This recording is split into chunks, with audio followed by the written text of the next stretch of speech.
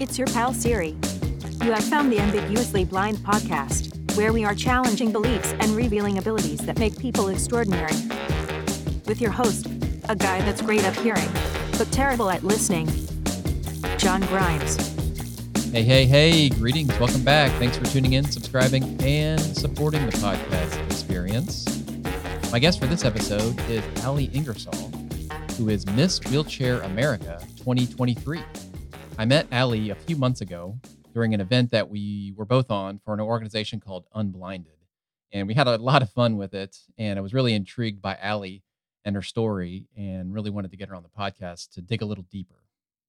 Hey, Ali, thanks for joining the Ambiguously Blind podcast. Thanks for having me, John. Super excited to be here. Yeah, we met a few, I don't know, maybe it's been months ago now on a thing we did for Unblinded. That was actually one of the most fun Zoom events I've been to. I've never been a judge, a lightning fire round judge. It was a lot of fun. Yeah, that was it was interesting, and I was really intrigued by something that you said during that. If anybody wants to know where that is, it's on Facebook somewhere. It was done was that on? I think it was actually. You know what? It was St. Patrick's Day. It was It was St. March Patrick's Day. 17th of this year. Well, I actually have the specific link, John, that I got from Unblinded. It's hard to find, so I can send that to you. Bonus. Okay. And we will include that in the show notes of this episode. So it'll be real easier for people to see just how crazy I am and how interesting you are, Ali, because we had to give fun facts there. And you definitely won the contest for the most funnest fact.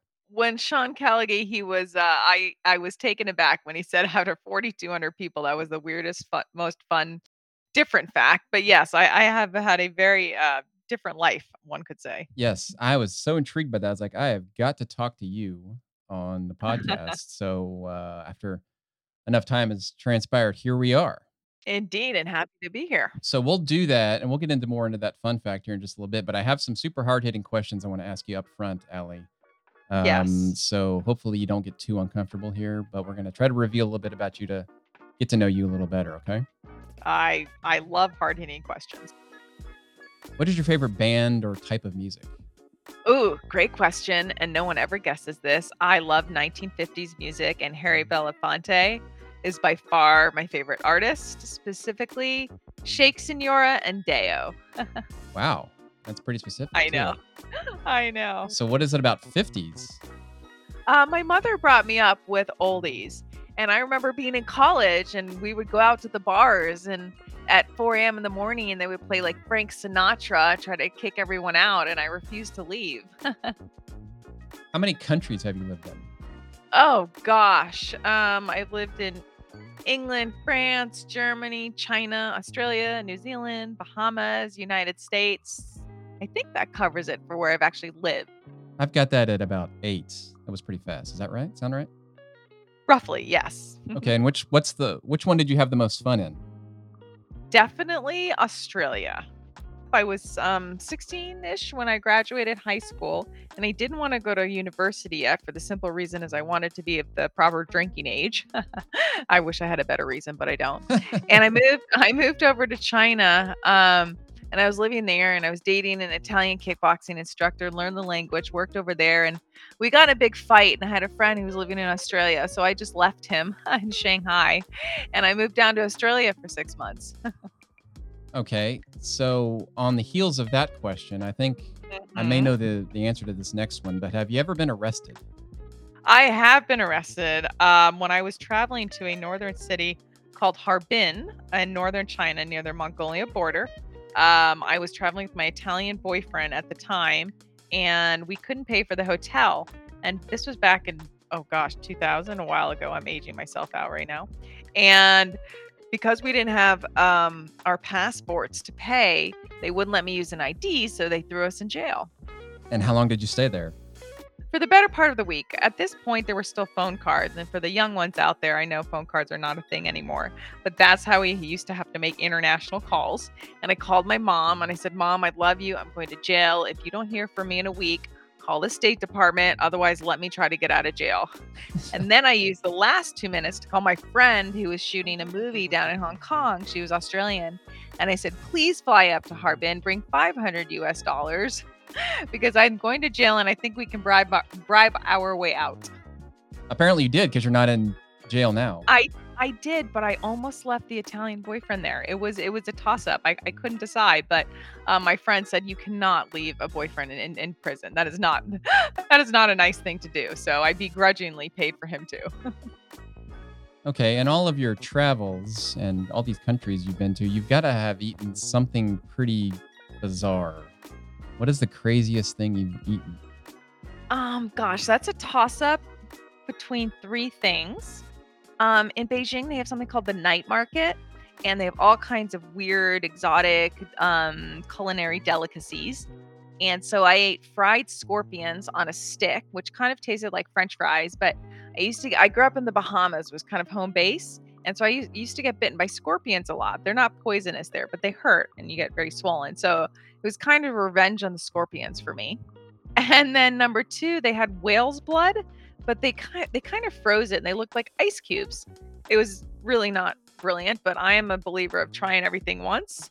And then I ate deer penis in Russia near the Mongolian border, and I mistranslated it, and I didn't realize what I was eating until after I ate it. Wow. Yes. Man, between number 2 and 3 there, I don't know which one to give.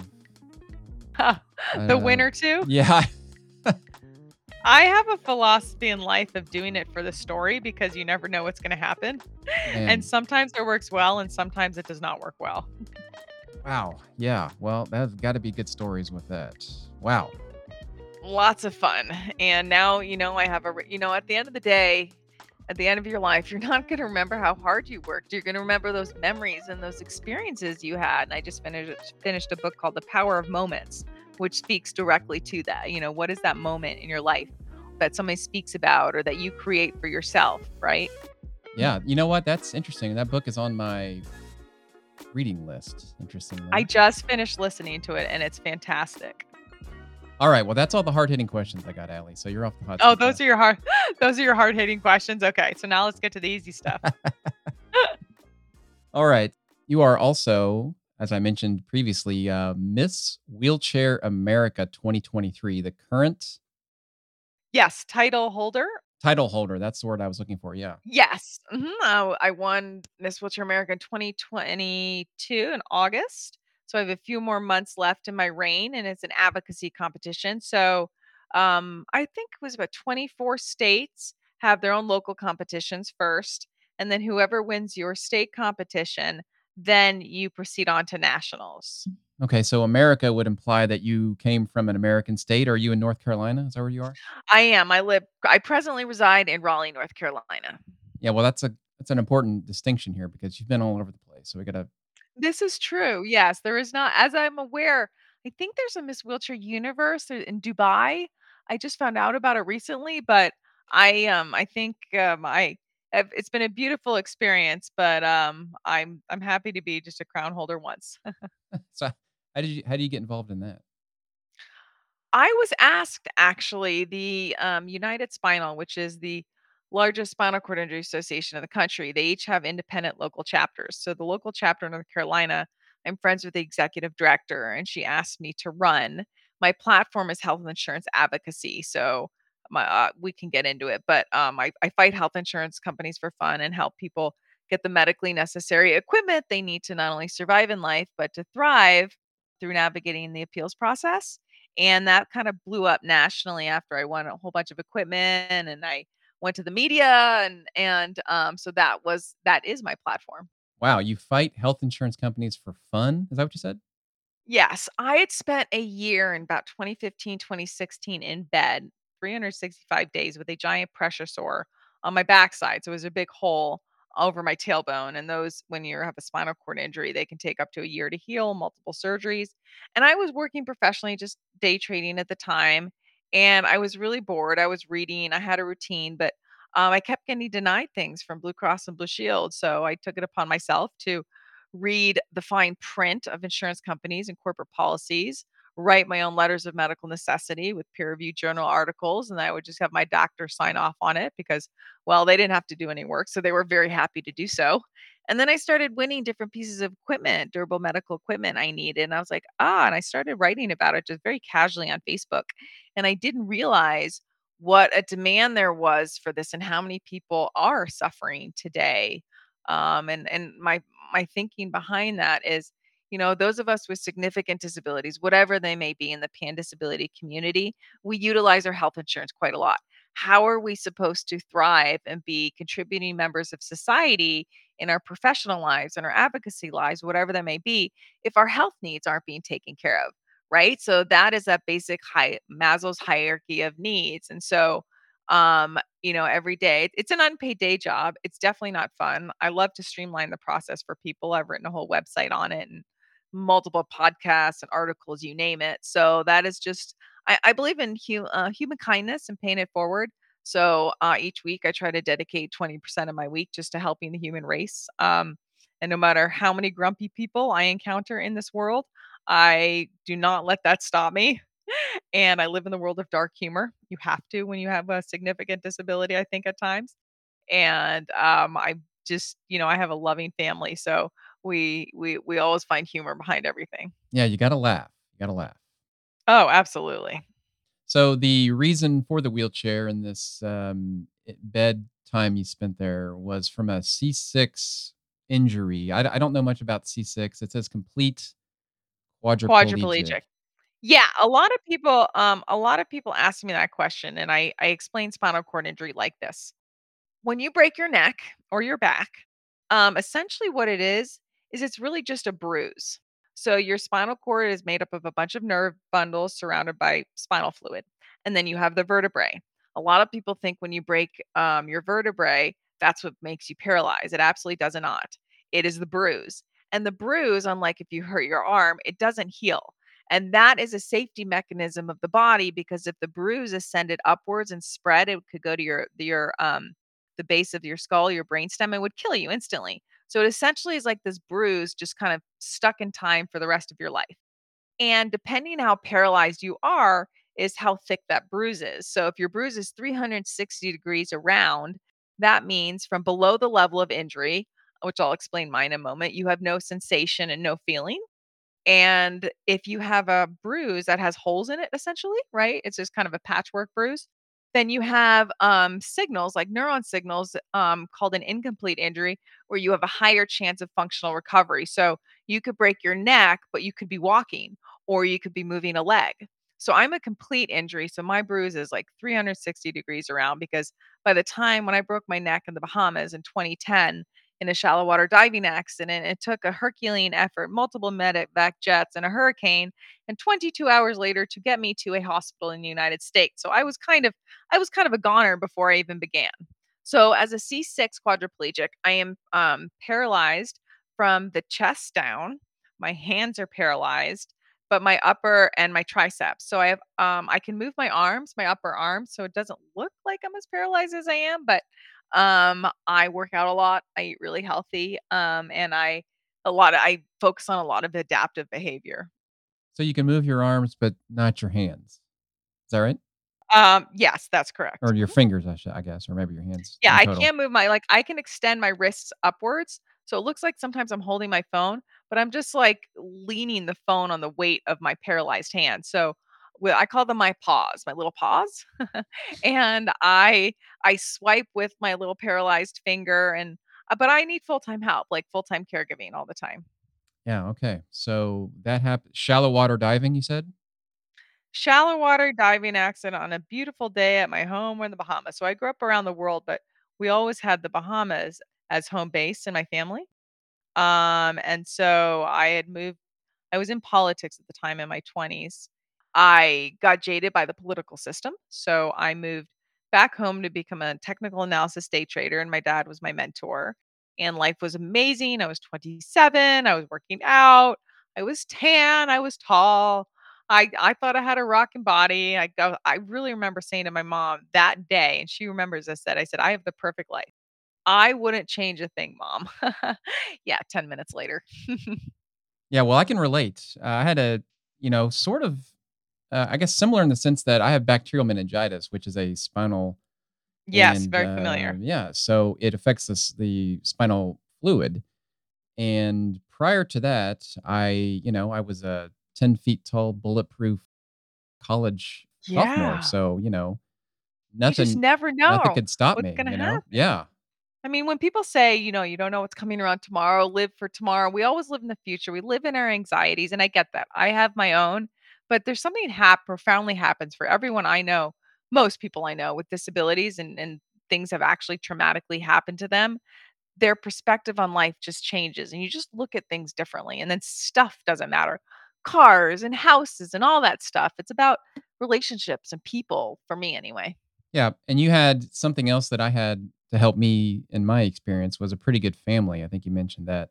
Yes, I work with folks who don't have families, Medicare, Medicaid, working with agencies and caregivers. I mean, it's almost like a full-time job that's unpaid and it's scary and it's terrifying. And if you are fortunate to have a family that is supportive mentally, physically, emotionally, financially, your chances of your outlook on life are just they're greater. And it's a sad truth and it's a reality, but I'm also a big believer in normalizing highly uncomfortable topics and disability with a dark humor spin in general.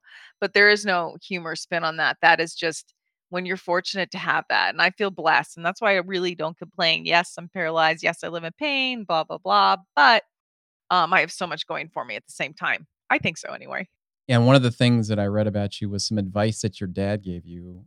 I guess probably pretty early on, at least after the injury. He said, "Kid, you broke your body, now your brain. Get to work."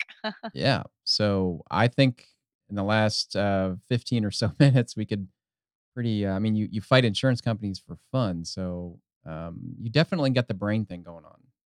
You know what the thing is? Everyone automatically thinks I just know a lot, but even in school, I was always the type of student. I got A's, but I took copious notes. I recopied my notes. I study them every day. Nothing comes easy for me. I have to work really, really hard. I was never one of those kids who just go in, like cram the night before and get an A. Like you, I'm sure, and so many others, we just have to work so hard for it, which is fine. But I do get sometimes jealous of those folks that just have those photographic memories that can look at it once and be like, "Oh, I got it." Yeah, that wasn't me either, so I Yeah. can relate to that. And I think you stay pretty busy today with lots of different things that you work on. Of one of them is advocacy, like with the Miss Wheelchair America thing. It's a kind of an Mhm. advocacy platform, I think, too. But you do some other things. Exactly. Yeah, professionally, I went through, I think it's called a midlife crisis a couple years ago, where I had my entrepreneurial background, political business, day trading with my advocacy, and so I wanted to marry them together. So I went on the Herculean mission of changing my entire life and career and just deciding to blow it all up. And so I dove into the world of being a corporate disability strategy consultant. And I thought I wanted to work for a corporation at first, but I found that even though I was 100% capable of doing the job, I didn't necessarily have the right resume requirements, that's a topic for another time. And I started Zooming with everyone on the planet that would chat with me, just not asking for a job, just trying to get a lay of the DEI landscape, diversity, equity, and inclusion landscape with a focus of disability.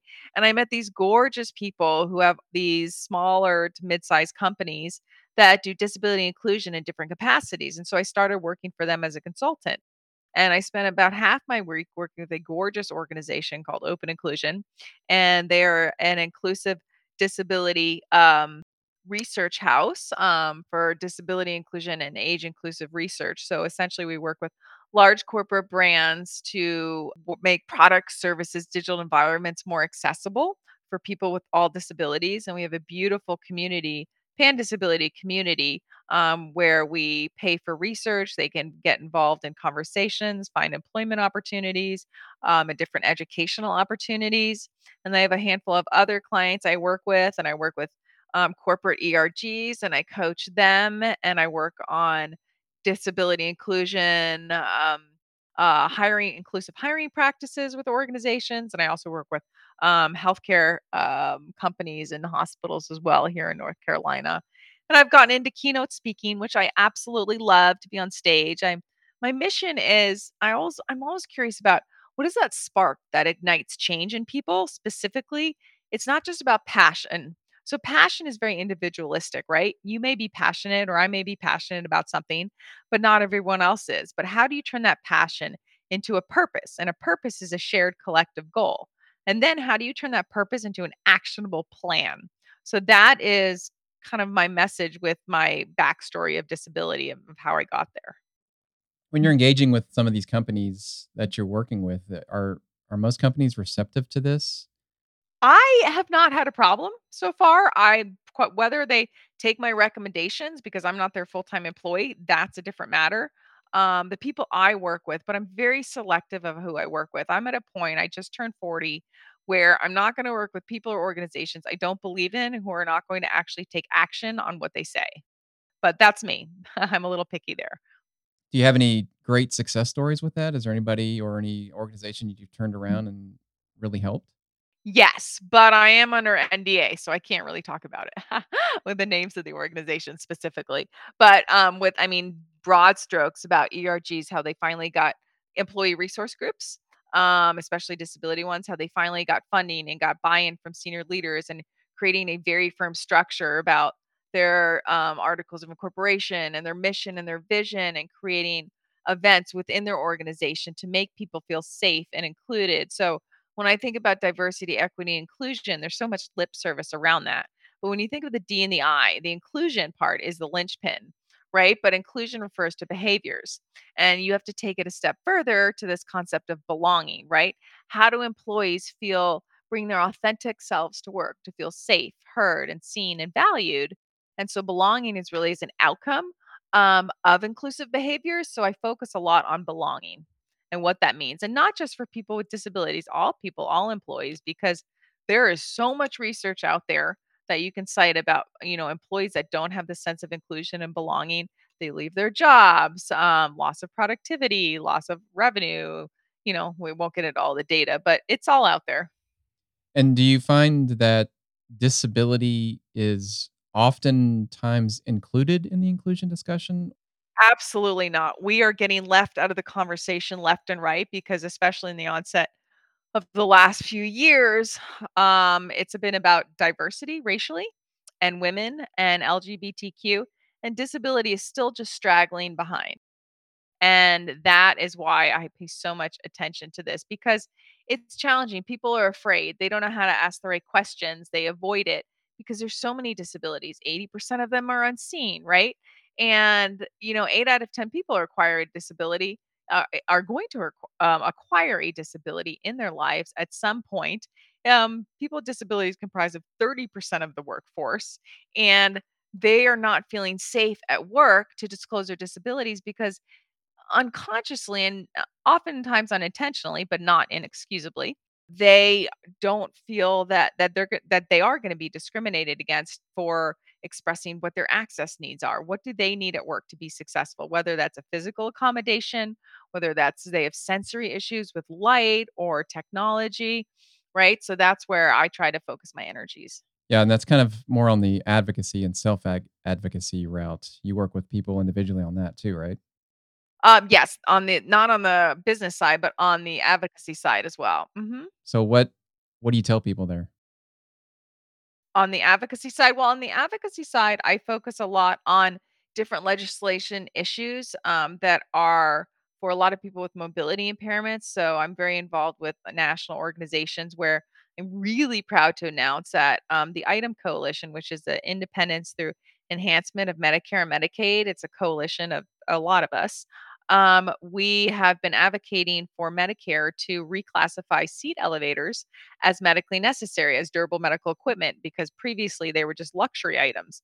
But we've proven without a shadow of a doubt that raising your chair up, if you are in a power wheelchair, it can help you cook. It can help you go to the bathroom. It can raise your chair up to a level surface on the bed. So when you transfer, you don't shear your skin.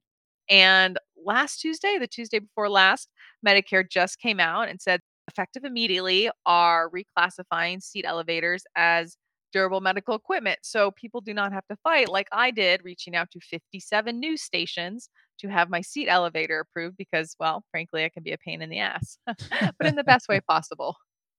Yeah, that's that dirty humor you're talking about, I guess, right? Right? I know. Or dark humor. I'm sorry, not dirty. Dark Yeah, but humor. So yeah. now we're on. So those are the advocacy. This year, I just came back from my 40th birthday trip to Costa Rica, and Delta Airlines crushed my chair on the way back in the Atlanta airport. And so I just did a story on that. And this year in the United States, at least, airline travel is a huge issue because there's a 50% chance they're going to break your chair. There just is. So we're trying to Fifty amend fifty percent chance? Oh gosh, yes. I mean, you could Wow. literally just if you just type in Google, airline wheelchair damage, you just get dozens and dozens of stories from all the major outlets, from Forbes, from USA Today, from the Washington Post, you name it. This is a very serious issue. And it's akin really to having someone when you get off the plane take a baseball bat to an able-bodied person and break their legs. So what happens in flight with the wheelchair? I created this incredible structure with a box and shrink wrap and you name it. And TSA and the guys, they destroy it. And you don't really know what happens behind the scenes. Yeah. Oftentimes they'll tip over the wheelchair. They'll just throw it on the conveyor belt. So now to be fair, some people with their wheelchairs, they don't package them up enough. So, that's on them to an extent. But I also know that airline carriers, they do not directly train their staff. They use third parties for all of their ground handling. So there's a big disconnect. And I learned this because when I spent 4 hours in the airport filing claims at 12 at night in the Atlanta airport, I had a lot of time on my hands. So I started to just speak to people and they just started to divulge all kinds of information to me. Wow. So has that situation been resolved? Yes, they just fixed my chair because, thankfully, most of it was cosmetic because I packaged it so well, even though they cut it all apart. And I think, well, I obviously cannot prove this, but I don't think I was going to get much of a stink because I wasn't asking them to pay for a new $30,000 wheelchair. It was just cosmetic on the outside with things falling off a bit here and there. Yeah, so those wheelchairs are pretty expensive, right? 30,000 bucks you said? Yes, like a fully loaded power wheelchair with all of the functions, they can go up to 35,000, anywhere from like 20 to 35,000. Wow. That is amazing. And were you able does health insurance cover that? They do if you fight. You have to justify every single button, and the problem with, health insurance in general is if you don't take control and you're not your own self-advocate, doctors, physical therapists, they don't mean to, but they have so many patients that they oftentimes put the wrong code in or they write a three-sentence letter of medical necessity, and of course, insurance is gonna not deny it, and, I was astonishingly, I was giving a keynote speech to the Healthcare Financial Management Association a few months ago in North Carolina. And in for the health insurance marketplace plans in the United States under Obamacare, 1/10 of 1%, 1/10 of 1% of claims that are denied are actually appealed. So people aren't appealing these claims. So that's what insurance is banking on, which is what I am trying to change. Yeah, wow. That's crazy. I know it's disturbing is the word I would use. So where do we go from here, Allie? What's next for you? You just mentioned a whole lot of things that are going on, but you got to streamline. You have 24 hours in your day, right? Where Oh, you are? I know, and if 4 hours of those are taken just for caregiving and life and bowel and bladder and bathing and dressing as a C6 quadriplegic. So, I get up at 5 a.m. in the morning and I go to bed around 10 or 11 at night. So what are you going to fill with those hours for the foreseeable future?